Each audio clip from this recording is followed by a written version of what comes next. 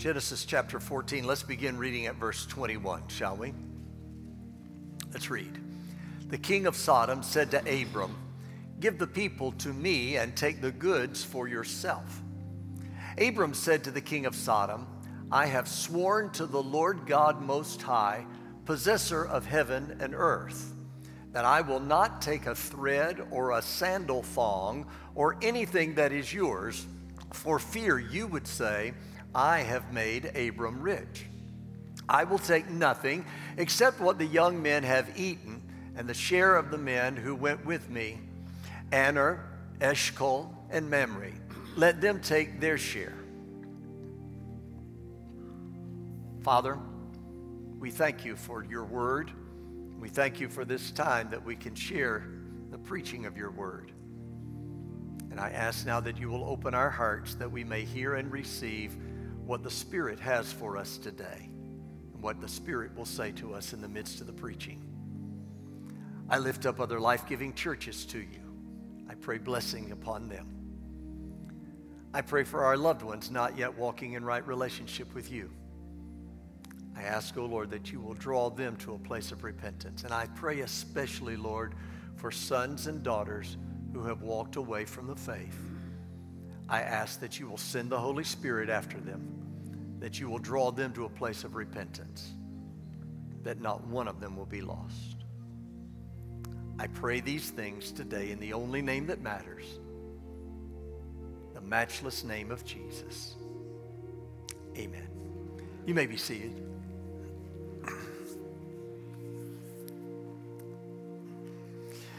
Now,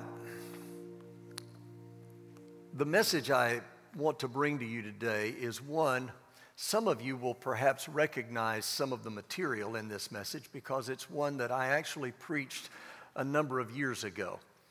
Most of you probably won't because most of you don't remember from one week to the next what I preach, which is okay, which is why I preach it regularly so that it keeps reminding you. But I did bring this, and because of the unusual nature of this message, some of you may remember it. But we have a number of people who have become part of this church over the last number of years who have not heard this.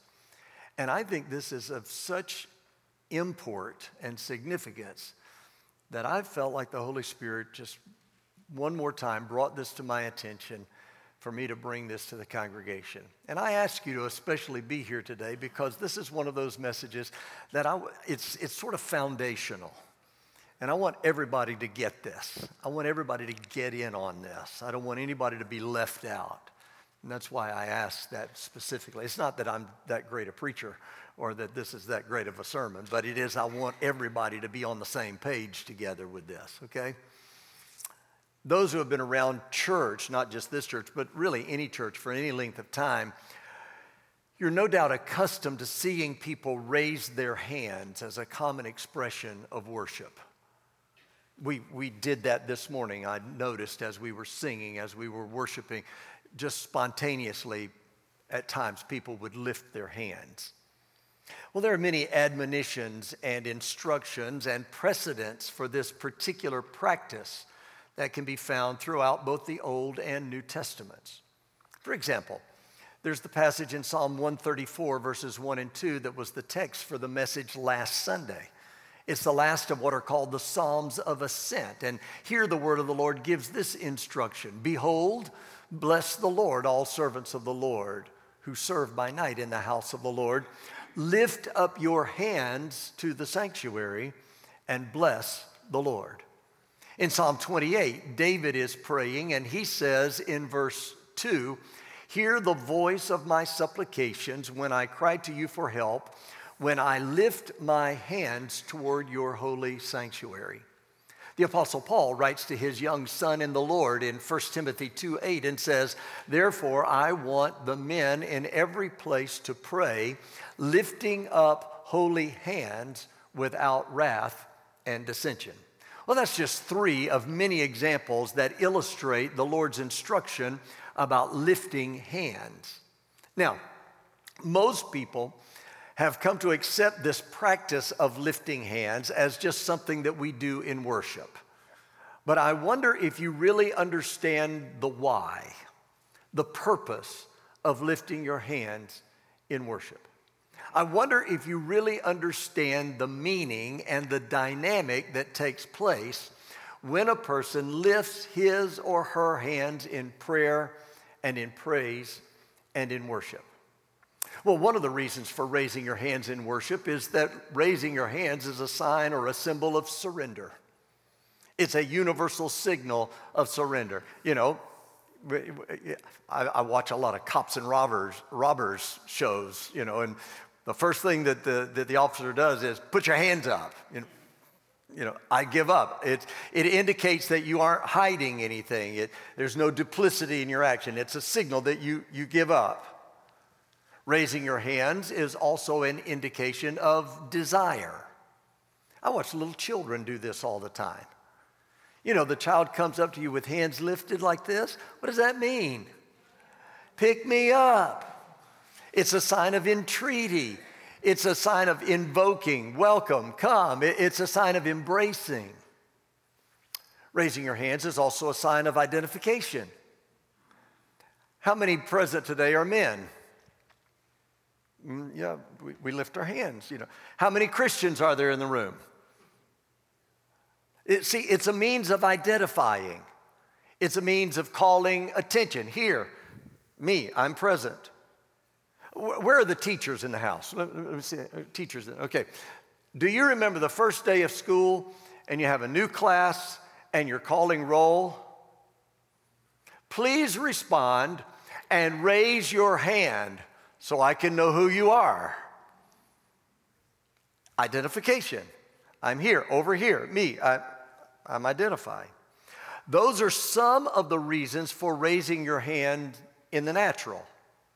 And the principle carries over into the spiritual. See, when you come into the presence of the Lord during times of celebration and praise and worship, you raise your hands. And in that act, what you are saying to God is, I surrender myself to you. I give up me so that I can embrace you. At the same time, Lord, I entreat. I'm open to whatever you have for me. I'm funneling you, your presence, your power, whatever you have for me. I'm entreating, I'm invoking, I'm identifying with what's going on. I'm identifying with the people of God. My lifted hand is me saying yes to what's happening in this place. You know, one of my great delights is people watching. I found that when I'm at an event, I often spend more time watching the people who are watching the event than I do actually watching the event. I love to watch people watching an event. Well, have you ever seen this? It's a sporting event and the home team scores. Yes! What is it? It's a gesture of celebration. I'm telling you today that God has scored the ultimate yes. And I'll raise my hand in identification and celebration of that. I want to raise the standard of God, raise his banner over the people of God, raise his banner in the church and in the company of the saints as we lift our hands together to praise and magnify and worship him. Well, those are all part of what it means when you lift your hands in prayer and in worship. But there's another dimension that is so powerful when you begin to understand the revelation of the uplifted hand. The uplifted hand is a means of coming into covenant agreement with the promise of God and the proclamation of his word. Now, one of the best ways to determine what a particular action means is to see what it meant the first time it happened. What was the meaning behind the first time? Well, it's in the book of Genesis, chapter 14, in the verses that form the text for the message today, that you find the first reference in the Bible to the uplifted hand. This chapter 14 of Genesis, tells the story of what happens after the man we come to know as Abraham has helped to defeat a coalition of kings that carried away his nephew Lot and all of his possessions. You remember that story? There was a group that came and they did battle, and Lot was carried away, and then Abraham got all of his guys together and another coalition, and they went out and pursued them, did battle, they defeated them. And in this scene, now, after that battle is over, Abraham is standing in the presence of a man named Melchizedek, who we come to understand later is a representative of the priesthood of Jesus. And he's standing between Melchizedek on one hand and the king of Sodom, who is a representative of the adversary. And so the king of Sodom says to Abram, whom we come to know as Abraham, he says, Abraham, just give me the people, and you can have all of the spoils of the battle for yourself. You won the victory, you take all the spoils. Abraham responds in verses 22 and 23 and says, no, I have sworn to the Lord God Most High, possessor of heaven and earth, that I'm not going to take a thread or a sandal thong or anything that is yours, because I don't want you to say I'm the one that made Abram rich. So I'm not going to take any of these goods. It says the only thing I want is, the young men have eaten some of it, so obviously we're not going to give that back, and we're just, but the rest of it you just keep for yourself, because I don't want you to say that you made me rich. All right, now, here's where I want you to track with me. When the Bible says, I have sworn, that word sworn literally means, I have lifted up my hand. Now, this is language that would be used in making a legal contract. Let me real quick get some guys up here. Let me see. Dan, can you help me here? Tracy, can you help me?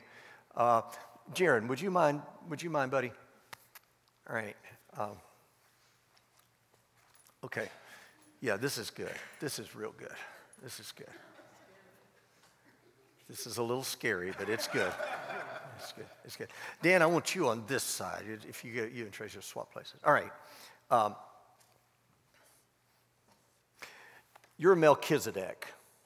I know you didn't realize that you were signing up for that, but yeah, you're just here to play the guitar this morning. But no, you're now Melchizedek. You are the king of Sodom. You knew that was happening, right? That's why I specifically wanted you there. So, no, I'm playing. And you get to be Abraham. All right. So now, here's what's going on. Abraham is standing between the king of Sodom and Melchizedek. All right. Now, in the ancient Near East, what would happen is when people would make an oath or a contract or a covenant, they would raise their hand. So go ahead and raise your hand there like that, okay?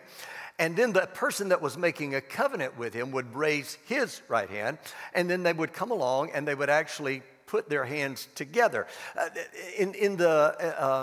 The American Indians had something like similar to that, where they would cut their hands and blood brothers kind of a thing, okay? You're familiar with that. All right, so when two people would make a contract, they would stand across from one another, right hand to right hand, and they would cut covenant. They would pronounce the blessings that would come as a result of keeping this covenant, and they would also invoke the curses that would happen if they were to break the covenant. So now here's Abraham. Remember, he's not Pentecostal. Okay? He's not Pentecostal. So this idea of lifting hands is not unique to the Pentecostals or the charismatic churches. But Abraham is standing between the representative of the priesthood of Jesus, which is Melchizedek, and the representative of the adversary, which is the king of Sodom. So he's standing between these two guys, and he's got his hand raised to make, I have sworn, I've lifted up my hand before the Lord God, maker of heaven and earth. It's a sign of my oath and my covenant. Now, the problem is here, there's nobody to stand on the other side of Abraham to validate this covenant that he's making. So the king of Sodom is looking on from this side, and Melchizedek's looking on at this side, and they think that Abraham's lost his mind. You can put your hand down. I don't mean for you had to have, bless your heart, you're so good there. Because they think he's lost his mind. Because the only time you lifted your hand to swear an oath was when there was a second contracting party. But Abraham holds up his hands and says, we make binding this oath between me and the Lord God, maker of heaven and earth. Even though neither Abraham nor the king of Sodom nor Melchizedek can see it. God responds to Abraham's action of raising his hands. Thanks, guys. You can go have a seat. I don't mean to just keep you up here, but you needed to kind of get a visual of what's going on. Okay, so he's raising their hands. These guys are looking on like, this is craziness. What's going on? Well, in that chapter, and then on into the next chapter, God says to Abraham, 400 years from now, your descendants are going to come back to this land. This is the land I'm promising you. We call it the promised land, okay? He says, but there are several things that are going to have to happen. He says, first of all, the sin of the Amorites isn't complete. He says, in addition, your people, Abraham, are going into captivity, and then they'll come back to this land of promise. All right, now watch this. 400 years pass. We now come to Exodus chapter 6, verse 8. Moses has the task of leading these descendants of Abraham out of the land of captivity to the land of promise. And Moses says to God, look, God, we have a problem. Are y'all doing okay with this? I'm just, okay. Moses says, God, we've got a problem here. Said, these people are slaves. They think like slaves. They act like slaves. They develop traditions that keep them from embracing your promise. So what do we do about this? And God answers Moses and he says, I want you to go tell them, I am the Lord God of Abraham, Isaac, and Jacob. And then God says, I'm bringing them into the land which I swore to Abraham, Isaac, and Jacob, and I will give it to you for a possession. I am the Lord. And notice, the Hebrew word there, when God says I swore, is the word which I lifted up my hand concerning. Now, watch this. In Genesis 14, you have Abraham standing in the middle of the wilderness with his hand raised. He's standing with the king of Sodom and King Melchizedek, and they're looking on and wondering what in the world's going on. Well, Abraham is standing right by the king of Sodom. Now, how many of you know that every day you're involved in spiritual warfare? And the opposition is called principalities and powers. Every day you stand before kings of influence in the heavenly realm. So Abraham's standing with his hand lifted, and these kings are looking at him like he's lost his mind. Then in Exodus chapter 6, God refers back to this time. But when he talks about it, he doesn't say, I'm bringing my people into the land I promised on the day Abraham lifted his hand. Instead, God says, I'm bringing them into the land I promised them when I lifted my hand. Now, don't miss this. Don't miss this. Where is Abraham when this is happening? He's on earth. Where is God? For all intents and purposes, he's in heaven, his throne.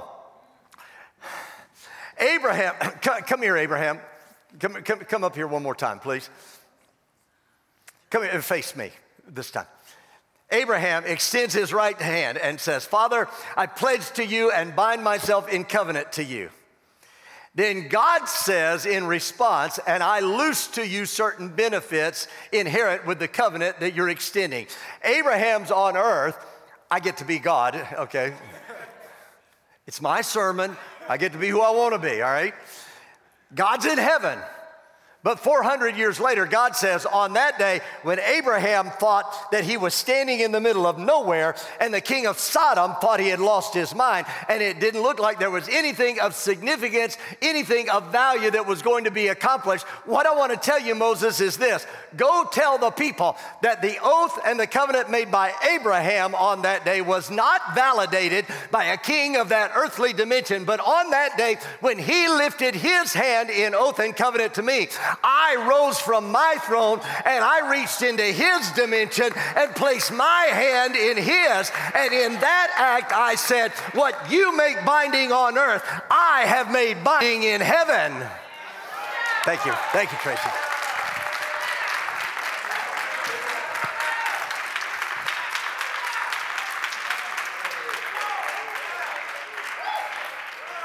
Now, somebody better fasten your seatbelt and hang on, because this is about to get really exciting, okay?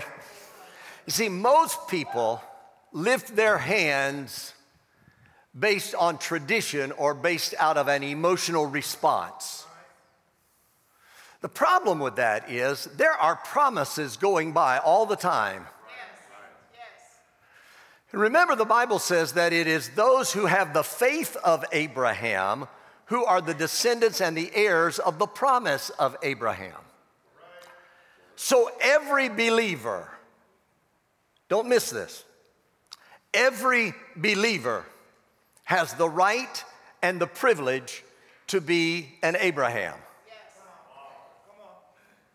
And God would say to you who are Abraham's seed, if you're in the midst of a service of worship, and you stand and lift your hand in like manner as Abraham did on that day, and you say in that action, Father, the word that is being proclaimed in the service right now is talking about your provision, and I need to appropriate your provision to my need right now. Or you say, Father, the word that is being proclaimed is talking about your power, and I really need your power to be released in my life today.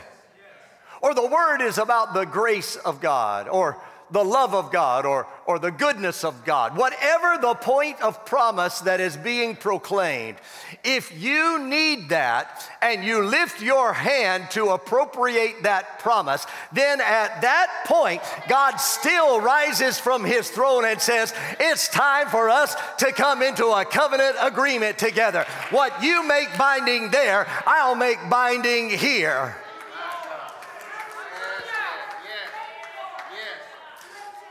See, too often we have a tendency to come into a service where there are promises being proclaimed, and you really need some of those promises to be applied to your life. But you just sit passively and you just watch them go by. Until maybe halfway or 2/3 the way through the service, and somebody will sing the right song, or somebody will quote the right verse, or somebody will use the right tone of voice and get you emotionally charged up. And then you respond and you lift your hands. But think about how much you miss when you do that. Instead of recognizing that from the time you walk through the doors, the church is here. And you have the power as the people of God to make binding those words that will come from our lips. And so with holy hands uplifted, you desire to make binding right here in this place the promises and the blessings of God. And when you do that, there is a God that still says, I see that hand. When you do your part, then I will enter into your realm and I will make those things binding for your life. I'm trying to help you see that the uplifted hand is an interdimensional transaction point. The uplifted hand is an interdimensional transaction point. That is, the uplifted hand is a point where two worlds meet. It's a point where temporal meets eternal. It's a point where human meets divine. It's a point where natural meets supernatural. It's a point where you touch heaven and heaven touches you. As if that were not enough, let me show you how powerful this is. There are two places in the Gospel of Matthew, chapter 16 and chapter 18, where Jesus mentions the church. There's been a lot of confusion about some of these verses, but both places have to do with sort of a legislative concept. This is legal language that Jesus is using in these chapters when he talks about the church. Remember in chapter 16, Jesus asks, who am I? Remember that? And Peter, you remember, after they go through a whole bunch of ideas, Peter answers, Christ, Son of the living God. And Jesus says, good job, Peter. You've done well. Flesh and blood didn't reveal this to you, but my Father in heaven. And I say to you that you are Peter, and upon this rock I will build my church, and the gates of hell will not prevail. Now here Jesus talks about the clarity and the nearness of the kingdom of heaven. He says in this action, I give you the keys. Now watch this. Those are keys to unlock and to access. Now, are you aware that Ephesians chapter 1, verses 3 and 4 says that before the foundation of the world, God spoke concerning you? Now, that'll just mess with your mind if you just stop and think about that for a while. Before the worlds were ever spoken into existence, before the foundation of the world, God spoke concerning you. Think about that. Before let there be light, God spoke well concerning you.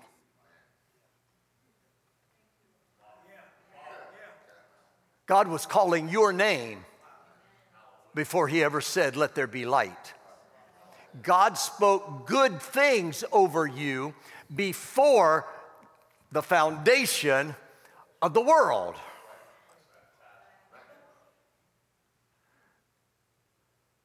I don't know. Did I do that okay?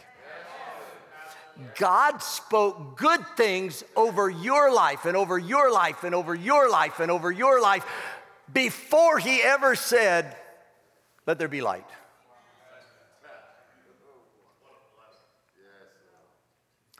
Those good things have been circulating all this time. When God gives the revelation of himself, he reveals himself as I am. He is God of right now. He is. He is.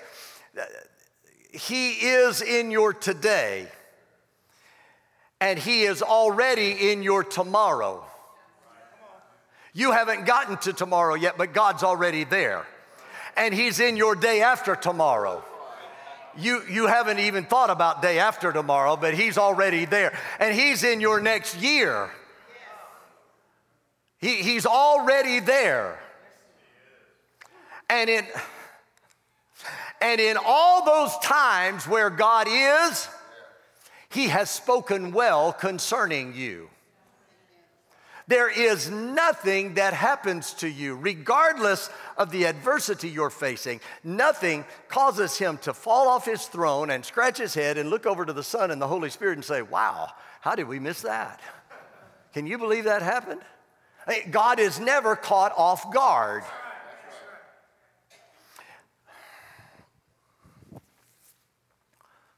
One of the incredible things about God is he is constantly taking hell's last best shot and redeeming it. He is overruling the decrees that have been spoken against you and the devices that have been fashioned to destroy you. And he's turning those things around to use them for his divine purpose. So the Bible says that before the foundation of the world, God spoke concerning your today and your tomorrow and your next week and your next year. He spoke concerning your beginning and concerning your ending and concerning all the parts in between, and his word toward you is good. Well, now, that's all fine and dandy, but here you are in the midst of something that's not too pleasant. So how do you access all of that goodness that God has spoken concerning you? Well, God says in the language of Matthew 16, what you make binding on earth, now watch this. Here's the actual verb form. What you make binding on earth shall be, have been in heaven.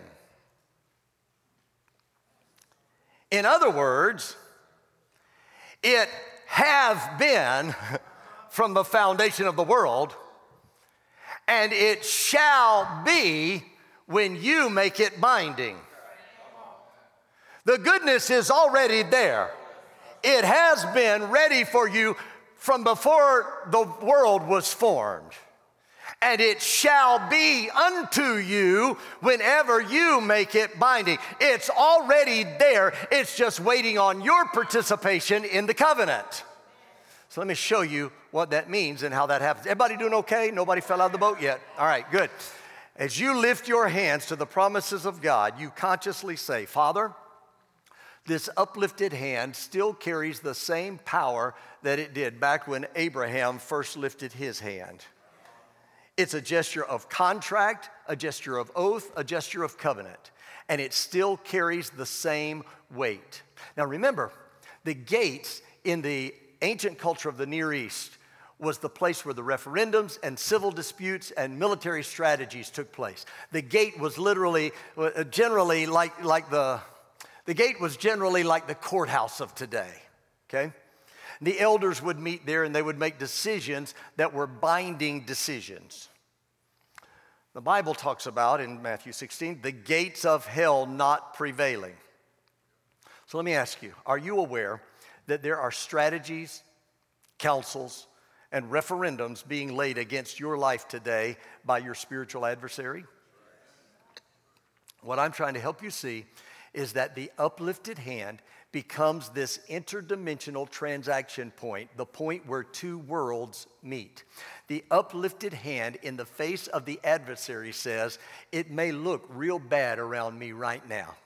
You may have laid strategies and counsels and referendums against me to try and destroy me, but I'm lifting my hand, and that means I'm about to access something of another world that is not yet in this world. I have an ability to make binding contracts with another world through the power of the uplifted hand. I'm about to pull something across from that side that's been held up there since before the foundation of the world. There's a blessing that's been stored up with my name on it. There's an answer. There's a provision. It has been, but it's about to shall be. Let me take it one more step further and then I got to quit. 2 chapters later, Jesus steps up and he says, wherever 2 or 3 are gathered together in my name, there am I in the midst.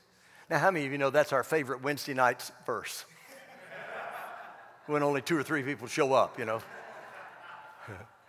He says, wherever 2 or 3 agree. That word agree is the word from which we get symphony. It means to harmonize. This word agree is also a contractual term. It comes from the rabbinical tradition and is used in making a contract. It means we're agreeing concerning this and we're making a binding contract about it. How many of you have ever bought a car? If you've ever bought a car, you signed on the line and you made binding the fact that you were going to pay for that car. Am I right? Once you made binding the dynamic of that contract, that's when the car was loosed from the parking lot of the dealership and you drove it away. The deal is, once the contract is in force, you get to drive the car home.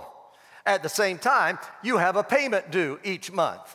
You are bound to make payments. If you don't honor that, then the finance company will send somebody to come and loose it from your driveway. It's contractual language.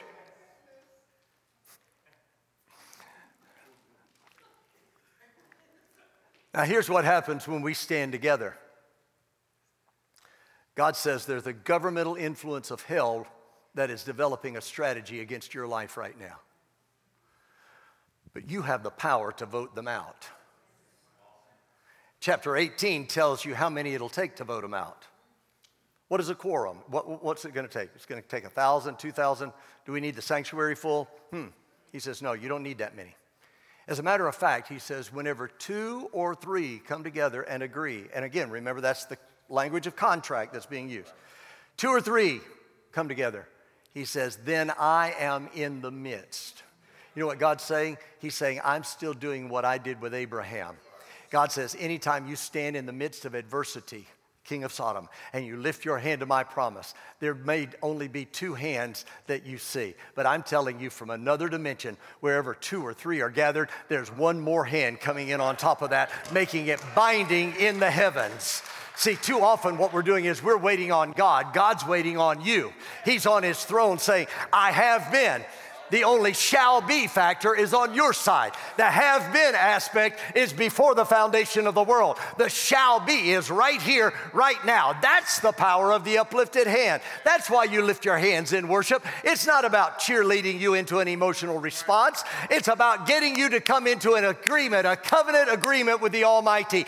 It's about setting in motion the fulfillment of a binding covenant. It's about outvoting the powers of darkness that seek to kill, steal, and destroy. It's about getting the have been over into the realm of the shall be. Anytime you pray and you need to access the promise and the power of God, you ought to pray with an uplifted hand. Come into agreement with the promise of God. Come into agreement with the power of God. Reach up and pull the supernatural over into the natural.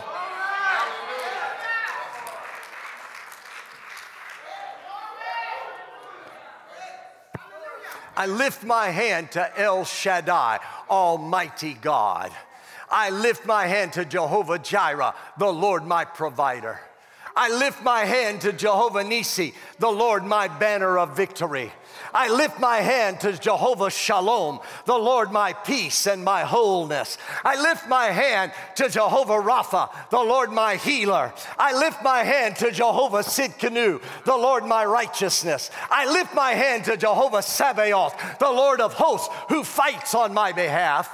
I want to tell you, when I pray for my loved ones to come to Jesus, I lift my hands to make a binding covenant on earth with heaven for the salvation of my loved ones.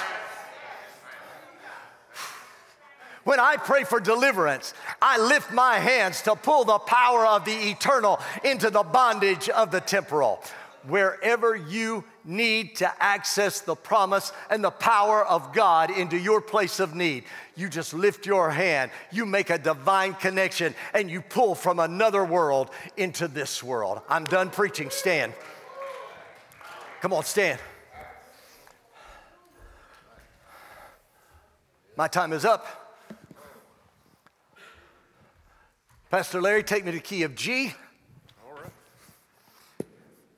I know, I just crash landed this plane so fast nobody can react. Because of who you are, I give you glory.